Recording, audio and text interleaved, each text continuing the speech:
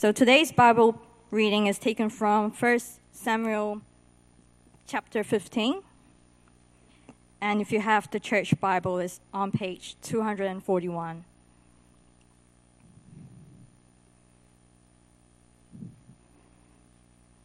Okay, 1 Samuel 15.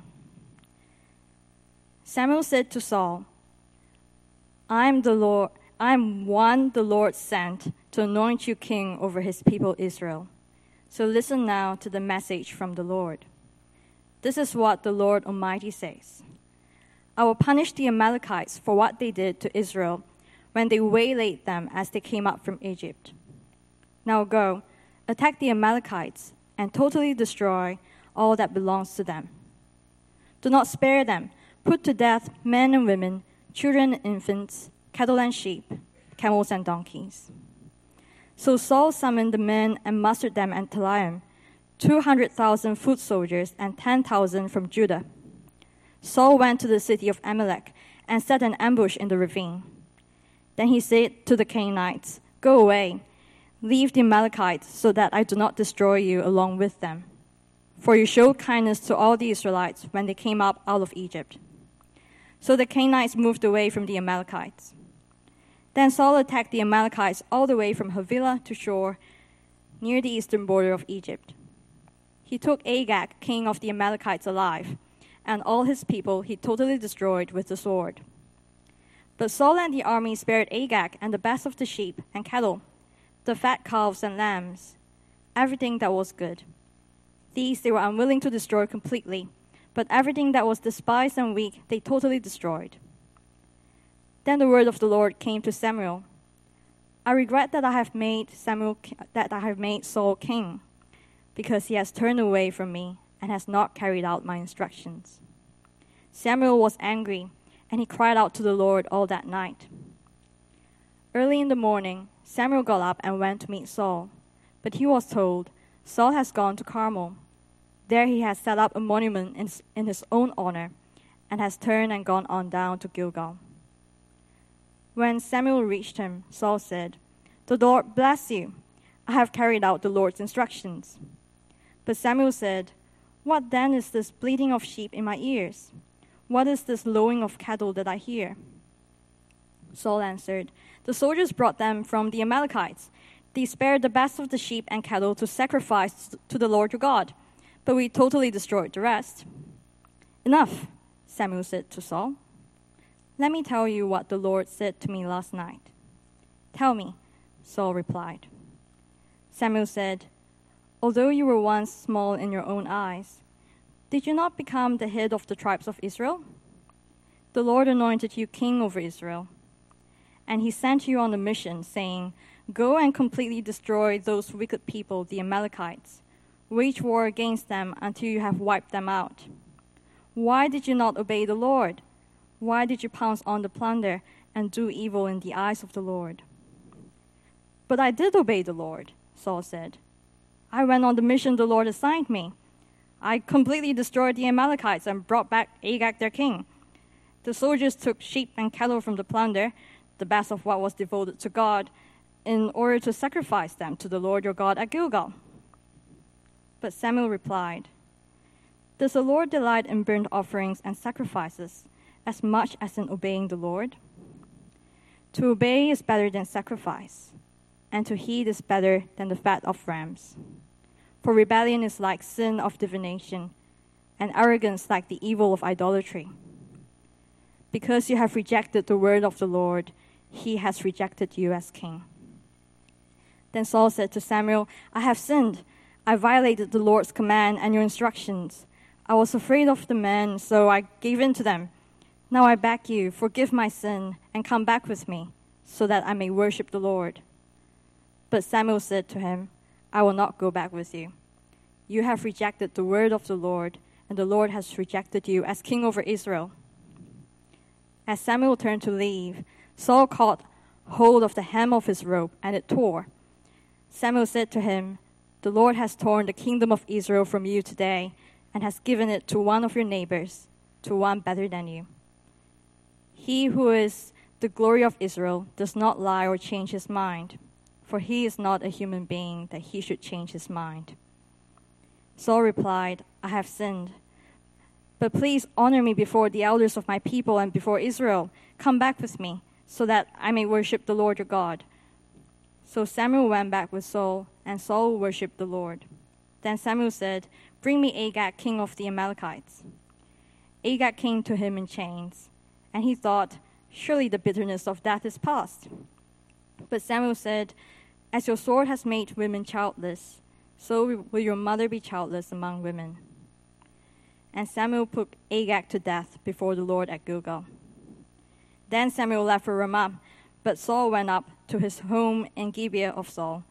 Until the day Samuel died, he did not go to see Saul again, though Samuel mourned for him.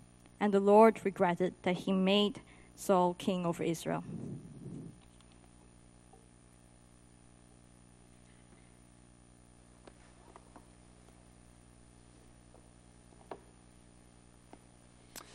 Let's pray. Dear Lord and Heavenly Father, we thank you for your word, which sometimes shocks us and confronts us. And Lord, it always speaks to us when it's empowered by your Spirit. And so, Lord, we pray that your Spirit would accompany these words that we've read, my words as I speak now, that we might be challenged, encouraged, rebuked, corrected, trained in righteousness, so that we might be thoroughly equipped for every good work. And Lord, more than that, that we might love you with our whole heart and all our being. We ask it for Jesus' sake. Amen. I wonder if you've ever heard the expression, it's easier to ask for forgiveness than for permission. You come across it quite a bit. Someone said it to me not that long ago, a couple of weeks ago. And it's the idea that sometimes it's easier for you just to do something and to sort out the complications that come from it later on. So maybe you want to screw something to your bedroom wall, and you know that your parents will tell you that you can't do that. They don't want you to put a hole in the bedroom wall. And so you think to yourself, well, instead of asking for permission, I'll just go ahead and do it, and I'll sort out the consequences later. Maybe you want to catch up with a friend for dinner, but you know that your spouse wants you home for dinner. And you know that if you ring up and ask, or if you send a message and ask, they'll say no. And so you think, well, I'll just do it anyway, and I'll just deal with the consequences after. Just sort it out later on. Plead ignorance. I didn't know that you wanted me to be home for dinner. Well, it's possible to do that, of course, with people.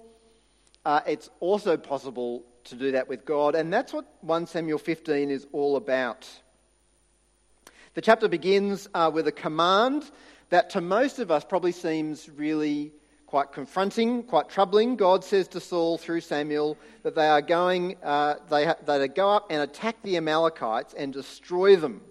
They're to put to death men and women, children, infants, cattle, sheep, camels, donkeys, everything. They're to show no mercy. Now, that's not the first time in the Bible that God has issued a command like that. That's really quite violent and quite comprehensive. When the people entered the land of Canaan, there were other times when they were commanded to do similar things, to have that same kind of comprehensive approach to wiping the people out.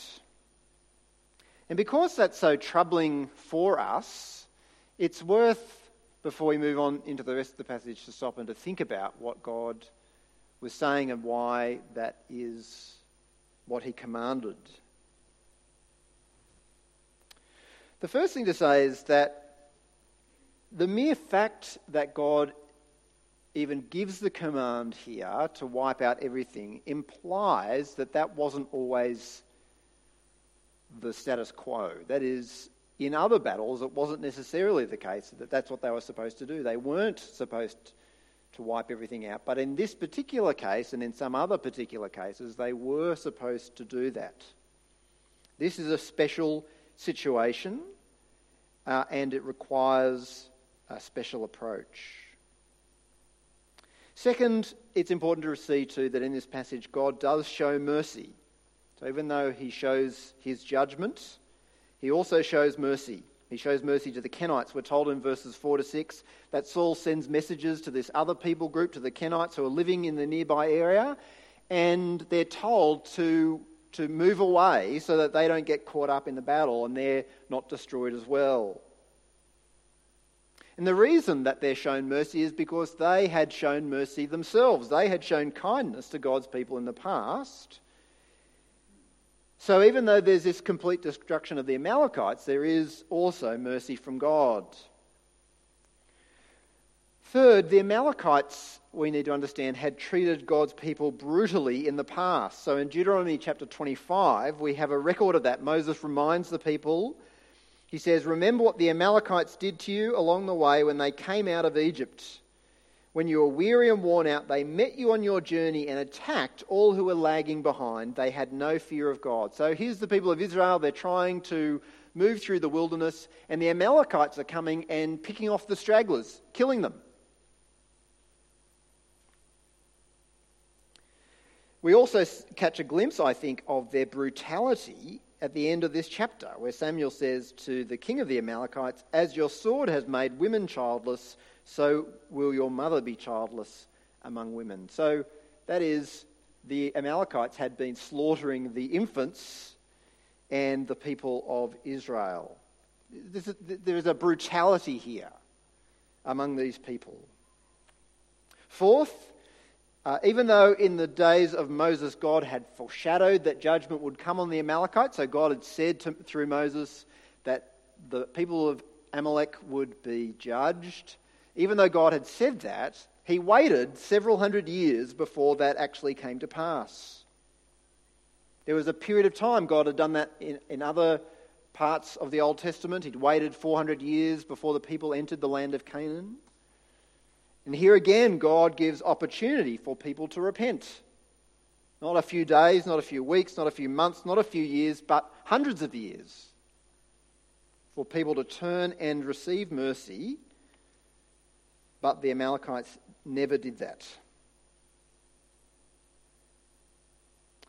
But fifth and lastly, we also need to stop, I think, and to just accept that what is going on here is horrific and allow that horror to confront us and shock us and terrify us as much as it ought to. And that's because this judgment here, as terrible as it is actually just a small glimpse of the broader and more significant judgment of God. However much we're offended by this judgment in 1 Samuel, we need to realise that it's nothing compared to the judgment that Jesus will bring at the end of time. Jesus, who came in grace and mercy, who came, as John says, full of grace and truth, who came to heal, to reconcile people to God, Jesus will also come back to judge the living and the dead, and to condemn all those who have refused to turn to him.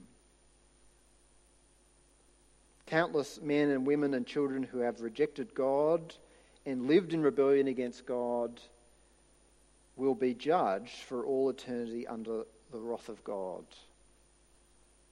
There's just no way to sweeten that, to make that more palatable. And if we try to do that, then actually we sin against the people who need to hear plainly and bluntly that hell awaits those who reject God. Judgment is not inevitable. There is a way back to God through Jesus. But if people reject that way back to God, then God's judgment will be terrible and just and unending. It will be an eternity without God's love and under God's wrath. Jesus describes it as a place of weeping and bitterness. There's no one in the Bible who speaks more about the judgment of God than the Lord Jesus Christ.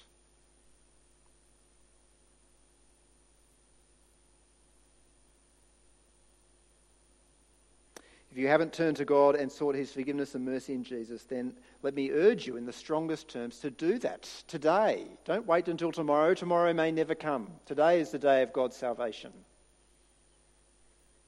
Escape his judgment today. Don't think to yourself, oh, well, I just need to sort some things out first, and then I'll just get that in order, and then I'll return to God.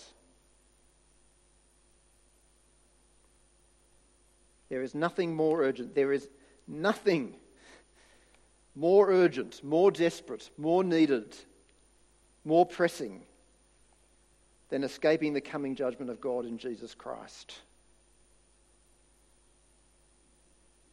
But maybe you have turned to God and found that grace in Jesus, and you have come out from under that judgment of God, that terrible wrath and judgment of God.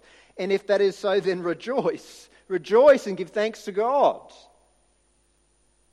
But also remember those around you who do stand under the judgment of God, the terrible wrath and judgment of God.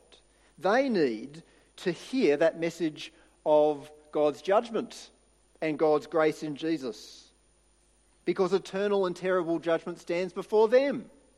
And while we keep silent, they go to hell. Don't spare them the terrible truth.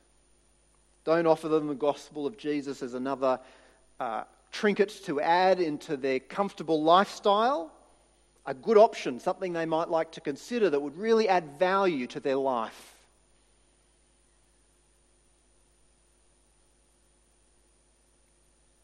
Present it to them as something that it really is, the most urgent and the most pressing summons that anyone can receive. The judgment of God is coming on the world for everyone who does not know Christ.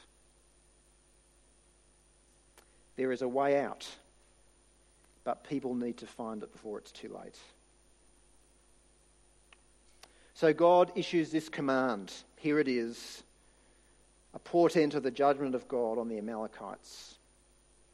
It was a simple command for Saul, but it is not a command that he and his men can keep. They, instead of destroying everything, they take the king of the Amalekites captive and they keep alive the best of the animals. They're happy to kill off the weak animals. They're even happy to kill off all the people. But they keep the best of the loot for themselves. And the implication as the chapter unfolds is that it is an entirely selfish decision. They like to dress it up as something more noble than that, but it doesn't really seem to be. And when God sees what Saul has done, he sends Samuel the prophet down to confront them. At first, Samuel can't find Saul. He's too busy off building a monument to his glory. After all, he's now quite a successful king. He's defeated this nation. His son has helped him to defeat the Philistines in previous chapters. And so he builds a monument to his own glory. When Samuel eventually finds Saul, Saul comes out to greet him, and in verse 13 he says these words, "I've carried out the Lord's instructions."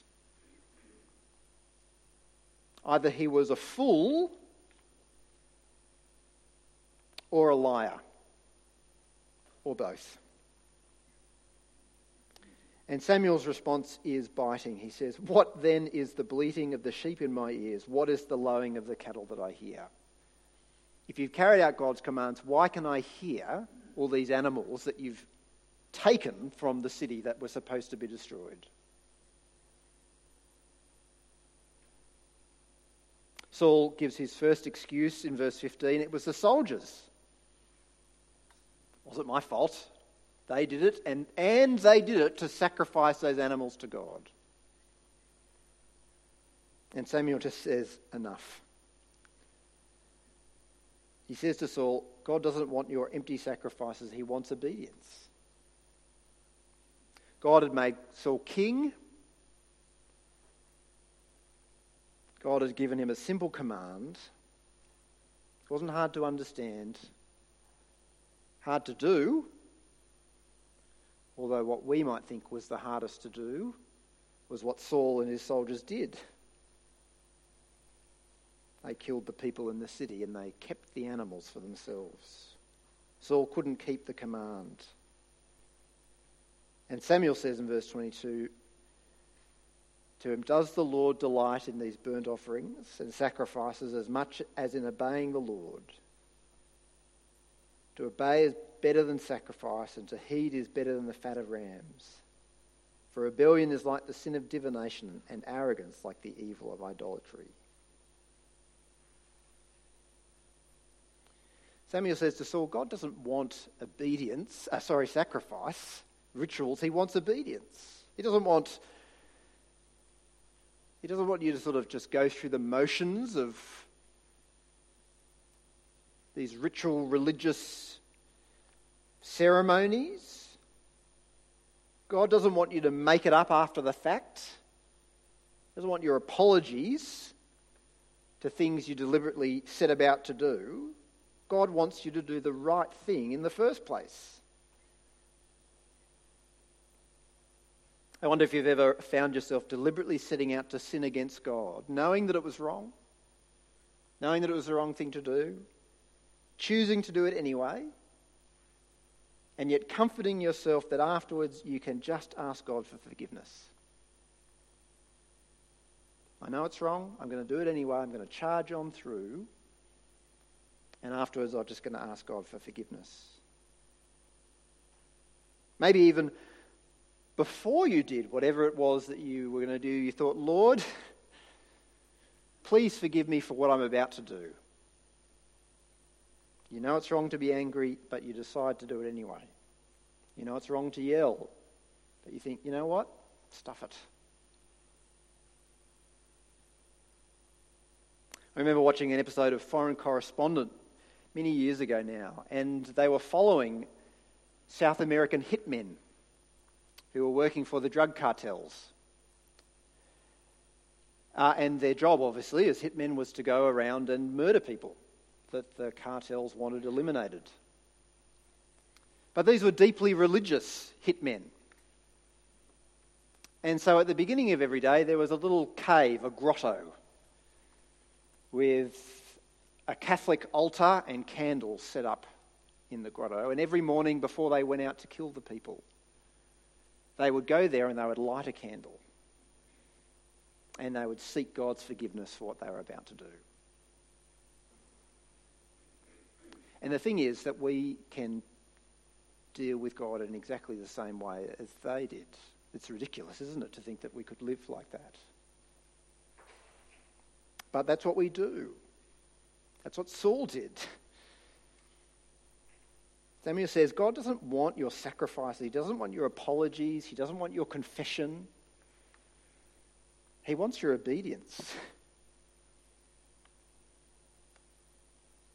Yes, we can ask for forgiveness when we sin against God. The blood of Jesus is sufficient for all our sins. And even when we've deliberately sinned, we can come on our knees and ask God and confess that and ask God to forgive us for that. But we can't expect to be throwing ourselves headlong into sin day after day and just expect that God will turn a blind eye and be so excited when we come back in confession and repentance. God doesn't want our sacrifices. He wants our obedience. You can't pray before you sleep with a man or a woman who's not your spouse, Lord, forgive me for what I'm about to do, and expect that God will think it's okay.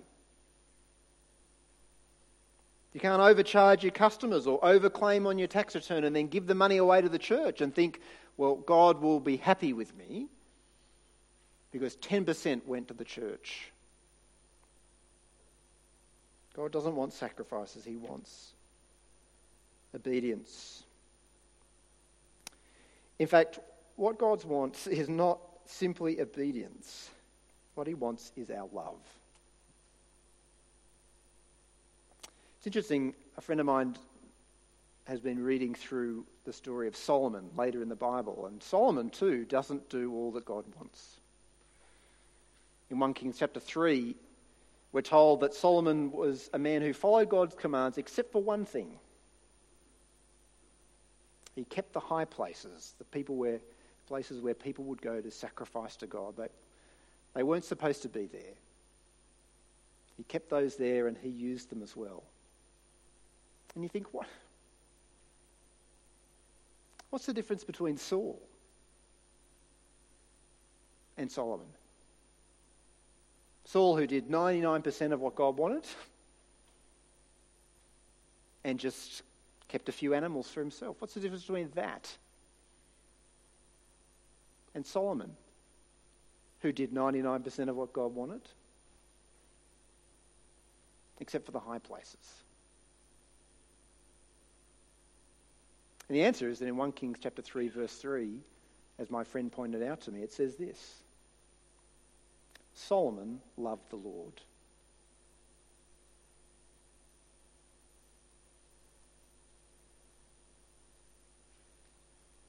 He wasn't perfect. God wants us to be perfect, but he knows that we won't be.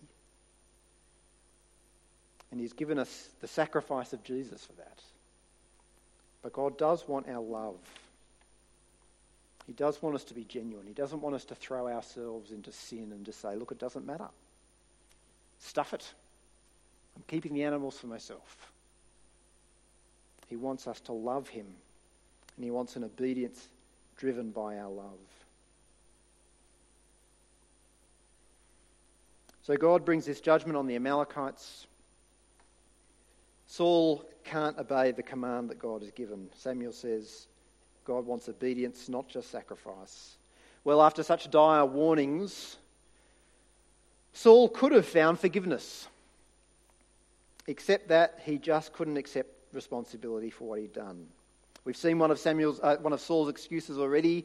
He says in verse 15 that it was the soldiers' fault. They wanted to keep the animals and they wanted to do it because it was for God. Saul repeats that excuse again in verse 20 and 21. And he continues to maintain that he has obeyed God, even though he obviously hasn't. He says, I went on the mission that God assigned me. That is, I did what God asked of me. Except, of course, for bringing back the king alive. He wasn't supposed to do that, and he wasn't supposed to keep all the good animals either. Except, of course, as he still maintains, it was the soldiers who made him do it.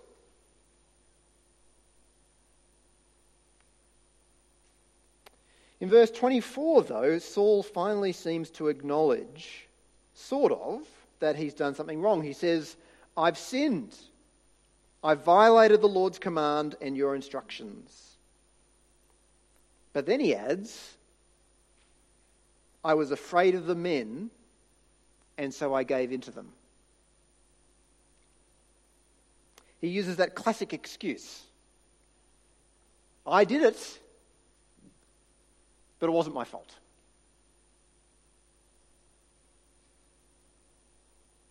He later seems to ask for forgiveness in verse 30, but his motivation again seems to be amiss.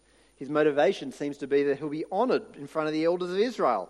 You've got to come back, Samuel, you've got to bring God's forgiveness so that I'm honoured in front of the people. He's not worried about what he's done with respect to God. He's worried about what people will think of him. He's more sorry for the consequences than for what he's done. And so in this chapter, we see not only Saul's unwillingness to actually do what God has commanded him, we also see his inability to truly repent. For Saul, it was always somebody else's fault. There was always something else going on. Maybe some of the kids do that at home. Maybe your mum or dad might call you into the kitchen and ask, who was it? Was it you who took the last piece of cake in the fridge? And you know you can't deny it, and so you say, yes, it was me, but my brother made me do it.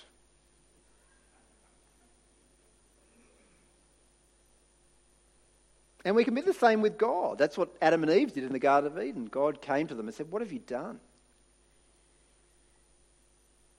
And Adam said, it was the woman. And Eve said, it was the snake. It wasn't my fault.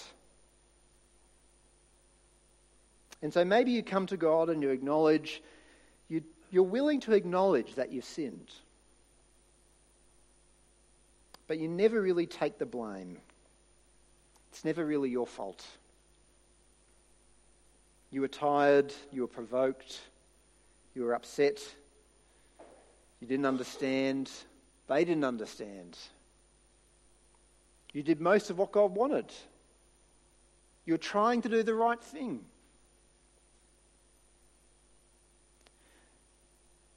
But God doesn't want our self-justifications. He doesn't want our excuses. He wants us to take responsibility for what we've done and own it. Own that we've done it. Own it that it's bad. It's as bad as it really is. And then trust him. You see, we can't be justified by Jesus' death on the cross while we're also trying to justify ourselves with our thin excuses before God. There's a choice we've got to make. It's Jesus and his death and his resurrection for our sins. No excuses. Or it's our thin attempts to try and make our sin with God look better than it really is. And only one of those ways can work. You will not be able to stand with confidence on the day of judgment before God and say, you know what, Lord, I was just really tired. The people, they just didn't understand.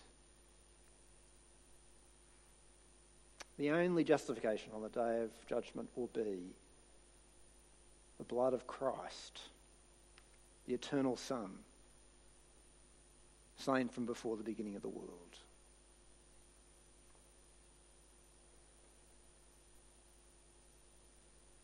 I wonder if you're always making an excuse to God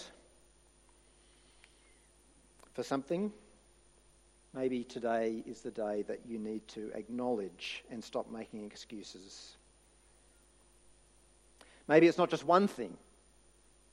Maybe, in fact, it's everything. Maybe you've never actually stood before God and said, you know what, Lord, I've been making excuses up until this day, but there's no excuse. Maybe today is the day that you need to stop hiding behind excuses and stand at the foot of the cross. Maybe today is the day that you need to come before God and say, Lord, I've done worse than I could ever acknowledge, and I have no excuses. I claim the blood of Christ. God gave Saul a simple command. He couldn't keep it. And when he didn't keep it, he also couldn't repent. And as this chapter finishes, we see the terrible consequences, not just of sin, but of Saul's inability to repent. God had made Saul king, and now God was saddened by all that had happened. Not that God was caught unaware by what Saul had done. God knew what was going to happen. But God's sorrow simply reflects the fact that he too is affected by human sin and by the tragedy of human sin. The calamity of sin affects us. The calamity of sin also affects God. It affected Samuel as well. Did you see that? He's angered. He's saddened by what has happened with Saul. And he spends the night before he goes to visit Saul crying out to God. Extraordinary, isn't it? Don't know what the longest time that you've ever prayed for is. I'd wager that it's not a whole night. And not even for himself. Samuel cries out for Saul.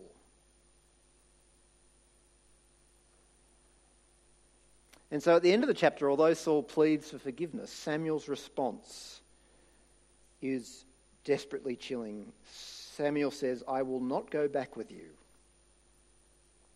You have rejected the word of the Lord, and the Lord has rejected you as king over Israel. It's that simple. You've rejected God. God has rejected you.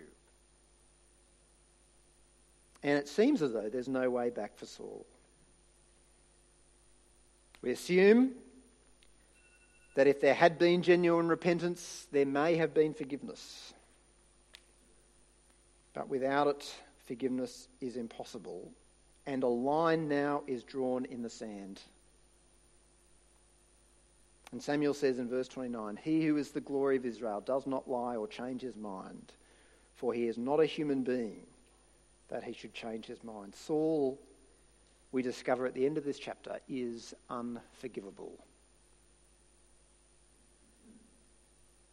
There is a limit, this chapter shows, to God's forgiveness. There is a point of no return. For Saul, that was the day that Samuel came to visit him. That was the day in which he could no longer turn back. The day in which God would no longer change his mind about Saul's sin. And there's a limit for God's forgiveness for us too. One day the opportunity for forgiveness will be over.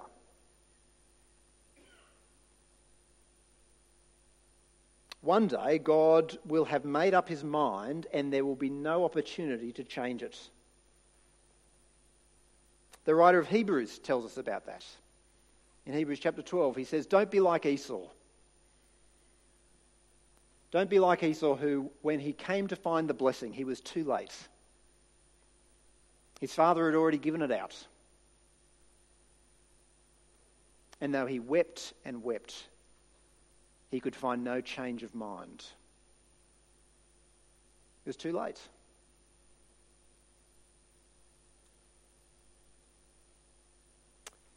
Jesus calls that the unforgivable sin. Every sin can be forgiven except that one sin.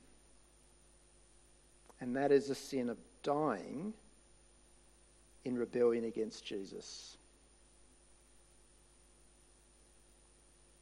The day is coming when God will draw a line in the sand.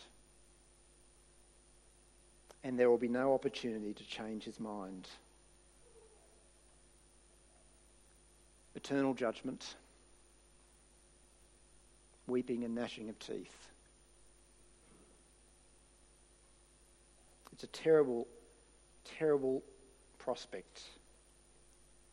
But God has not yet drawn that line in the sand. This chapter starts and ends with an ominous warning. It's heavy stuff. Judgment is coming, terrible judgment from the God of heaven and earth who made us and who demands our obedience. Don't trade on God's grace. Don't keep deliberately sinning, expecting that God will continue to be gracious. A day is coming when it will be too late to turn back. Today is the day of salvation. Let's pray.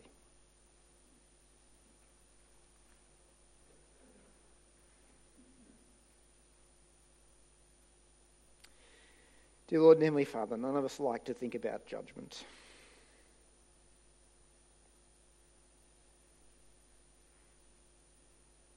Lord, it breaks our heart.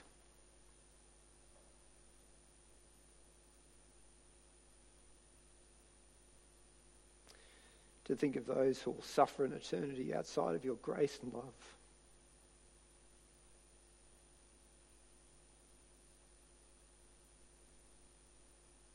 And yet, Lord, we trust your judgment and your justice and your love. The God who spared no expense to save sinners. The God who set apart his own Son in eternity past for the forgiveness of rebels, enemies, of those caught up in the gall of bitterness and unrepentance, of those who live day by day from your hand and yet neither glorify you nor give thanks to you. And yet, Lord, in your mercy you have persisted day after day, year after year, decade after decade, century after century, millennia after millennia, standing with your hands outstretched all day long. Why will you die, O house of Israel? But that you would turn and repent. Lord, we thank you for your mercy in Jesus Christ, that many of us here have been spared from your just judgment. Lord, we stand before you as people without excuse, whose only claim is the blood of Christ, slain for us, poured out, the life of Jesus, risen from the dead, shared with us, the justification, the acknowledgement of his righteousness upon us. Lord, we thank you for that great blessing. But Lord, our heart grieves for those who do not know it. And for those, Lord, who do know it and stand and live in constant rejection. Lord, we grieve along with Samuel. Oh, Lord, that we would pray day and night as he prayed. That we would weep as he wept. That we would mourn as he mourned over Saul. That we would plead for you to show mercy. Lord, we ask these things for Jesus' sake. Amen.